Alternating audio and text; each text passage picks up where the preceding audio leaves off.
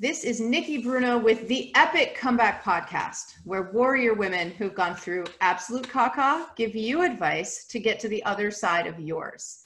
I am here today and so honored to be here today with Becca Moody. Becca, thank you so much for being on this podcast. Thank you. So Becca, I would like to give you the mic to introduce yourself and let us know who you are and where you're from and how you stay busy during the day. Okay. I am originally a small farm girl from Virginia, and now I'm all the way across the country in California, and I provide outsourced CFO services to companies large and small that are starting up or in need of a business turnaround. And in between, I'm chasing around my 9-year-old son and my 7-year-old daughter.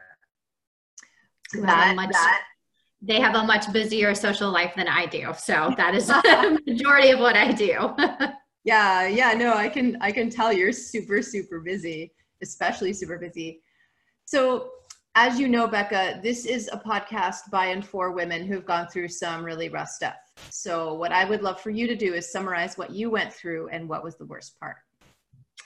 So yes, I got divorced or separated 2 years ago, and the marriage was dead long before it ended. And what caught me off guard was that as painful as the process was, I was not prepared for the emotional pain. I thought that I had already grieved the loss of my marriage before it was over. And I was totally caught off guard by the deep emotional pain and the fact that I could still be hurt so badly during that process.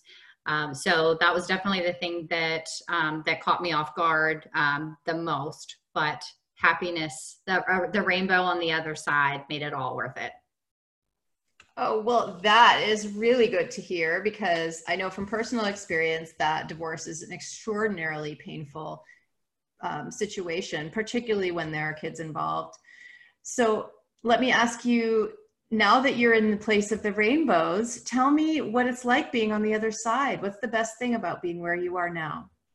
I've never been so happy in my entire life. And the richness of how happy I am, I went from constant terror about being spied on and being recorded without knowing, coming home and knowing that everything had been snooped through and my privacy being violated and stalked and hacking my email. And now I have them, and I know that some of my happiness comes from just being happy and having this amazing, fulfilling life. But some of it comes from the fact that I appreciate how much better my situation is than it could be. And I appreciate that now I'm in this amazing place. Nothing in my life will ever compare to that. And so if I got through that, I can do anything. So nothing will ever be difficult again.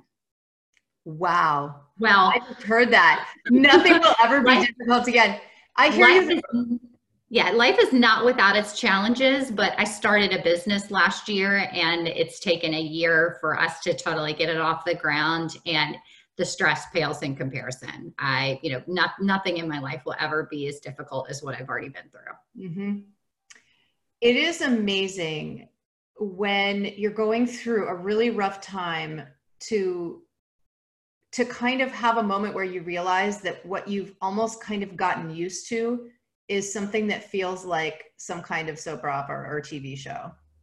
Mm-hmm. And it sounds like you had that experience. And so I really hear you. It strikes a chord in me when you say that kind of just being happy is a different experience now because because it's richer. You were talking about the richness of your happiness. And Yes. It isn't even necessarily that the circumstances have to be so different from the way they were before you went through crisis. At least here I don't mean to project on you. I'll just say for myself, the richness that you feel in just being able to be happy, kind of. Yes, it is like the Wizard of Oz. I went from black and white to Technicolor, and everything is richer because I'm free and I'm happy and I get to make my own decisions, and I don't ever have to go through that emotional pain again. So fantastic.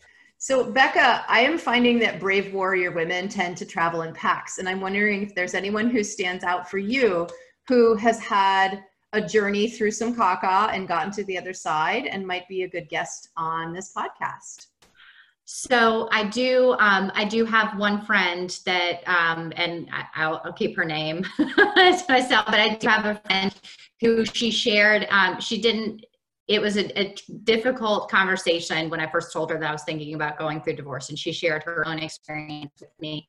And knowing that she moved on and met somebody else and started her own family, and she was able to give me some advice I didn't always agree with, but I did appreciate that she was trying to help me, from her own experience. But yeah, I can share her name with you later. That's awesome. Thank you so much. So now we've come to the real nugget on this podcast, which is, what is one piece of advice that you would give to women who are going through the caca right now, to women who are in crisis right now? How would you advise them on getting to the other side? So this is where I will get on my soapbox, and in a nutshell, it's self-care. For me, it was finding yoga. I'd been a long time runner, and so I was, hitting the road, running myself into the ground during the separation and the divorce. And about 6 months after the divorce was finalized, I had a friend invite me to yoga class, and it unlocked something in me that made me realize this is something for me. It's the first thing that I'm doing for myself, purely for myself to enjoy. And I'm not doing it for anybody else. I'm not doing it to make anybody else happy. I'm not doing it because I'm supposed to do it, because it's good for me. And I tell everyone I know, self-care.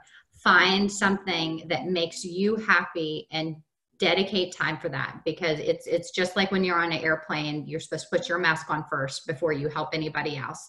And, especially going through a traumatic experience like this, you have to take care of yourself, whether that's a bath and a glass of wine at night, or carving out an hour to read a book in a coffee shop. It's something that is fulfilling, but some kind of self-care. Especially because a lot of us have not had that level of self-care in a very long time before entering a situation like this. So that is my big thing, is do something for yourself. Don't feel guilty about it. You are entitled to that, and it will bring you so much happiness and help you center for all of the rest of the things that you have to take care of. Yes. And what I would love to emphasize is that it is very hard when you are becoming a single woman and a single mom at the same time. It's challenging to make self-care happen. And yet it is just as important, if not more important, as it has ever been. So it's a challenge, but it's also really an important call to action. Yes. I get, on the weekends that I have my kids, I get a babysitter to come over on Sunday afternoon for, an hour and a half, so that I can go get a class in, because I'm a better person when I take care of myself. And if it means that I'm gone for an hour and a half, then I will more than compensate with presence and quality time for the rest of the time that I am there.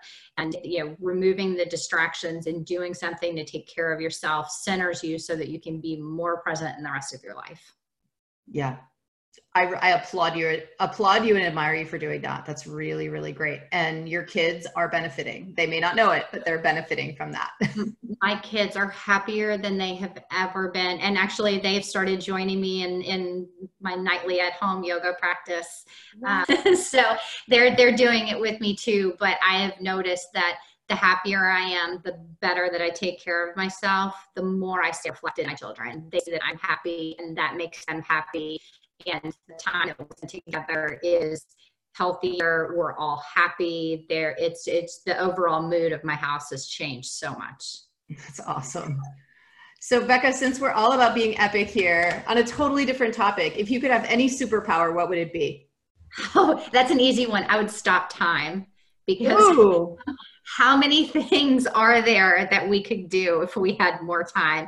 If I could just stop time to have an extra hour to make my daughter's birthday cake, or an extra hour to get that work project done. Like, if I could just find a way to squeeze a few more hours in the day, I would stop time to do everything else I need to do. Yeah, that would totally be a superpower. Let me know when you find out how to do that, because I'm in.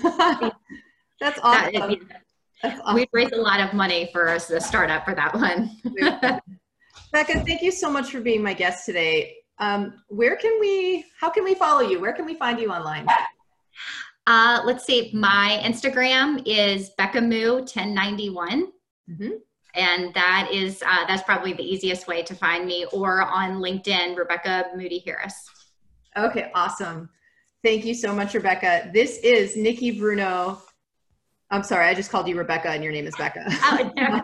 This is anything but Becky. This is Nikki Bruno with Becca Moody on the Epic Comeback podcast. For more information on how to stage an epic comeback in your life after going through a life-shattering situation, please go to theepiccomeback.com.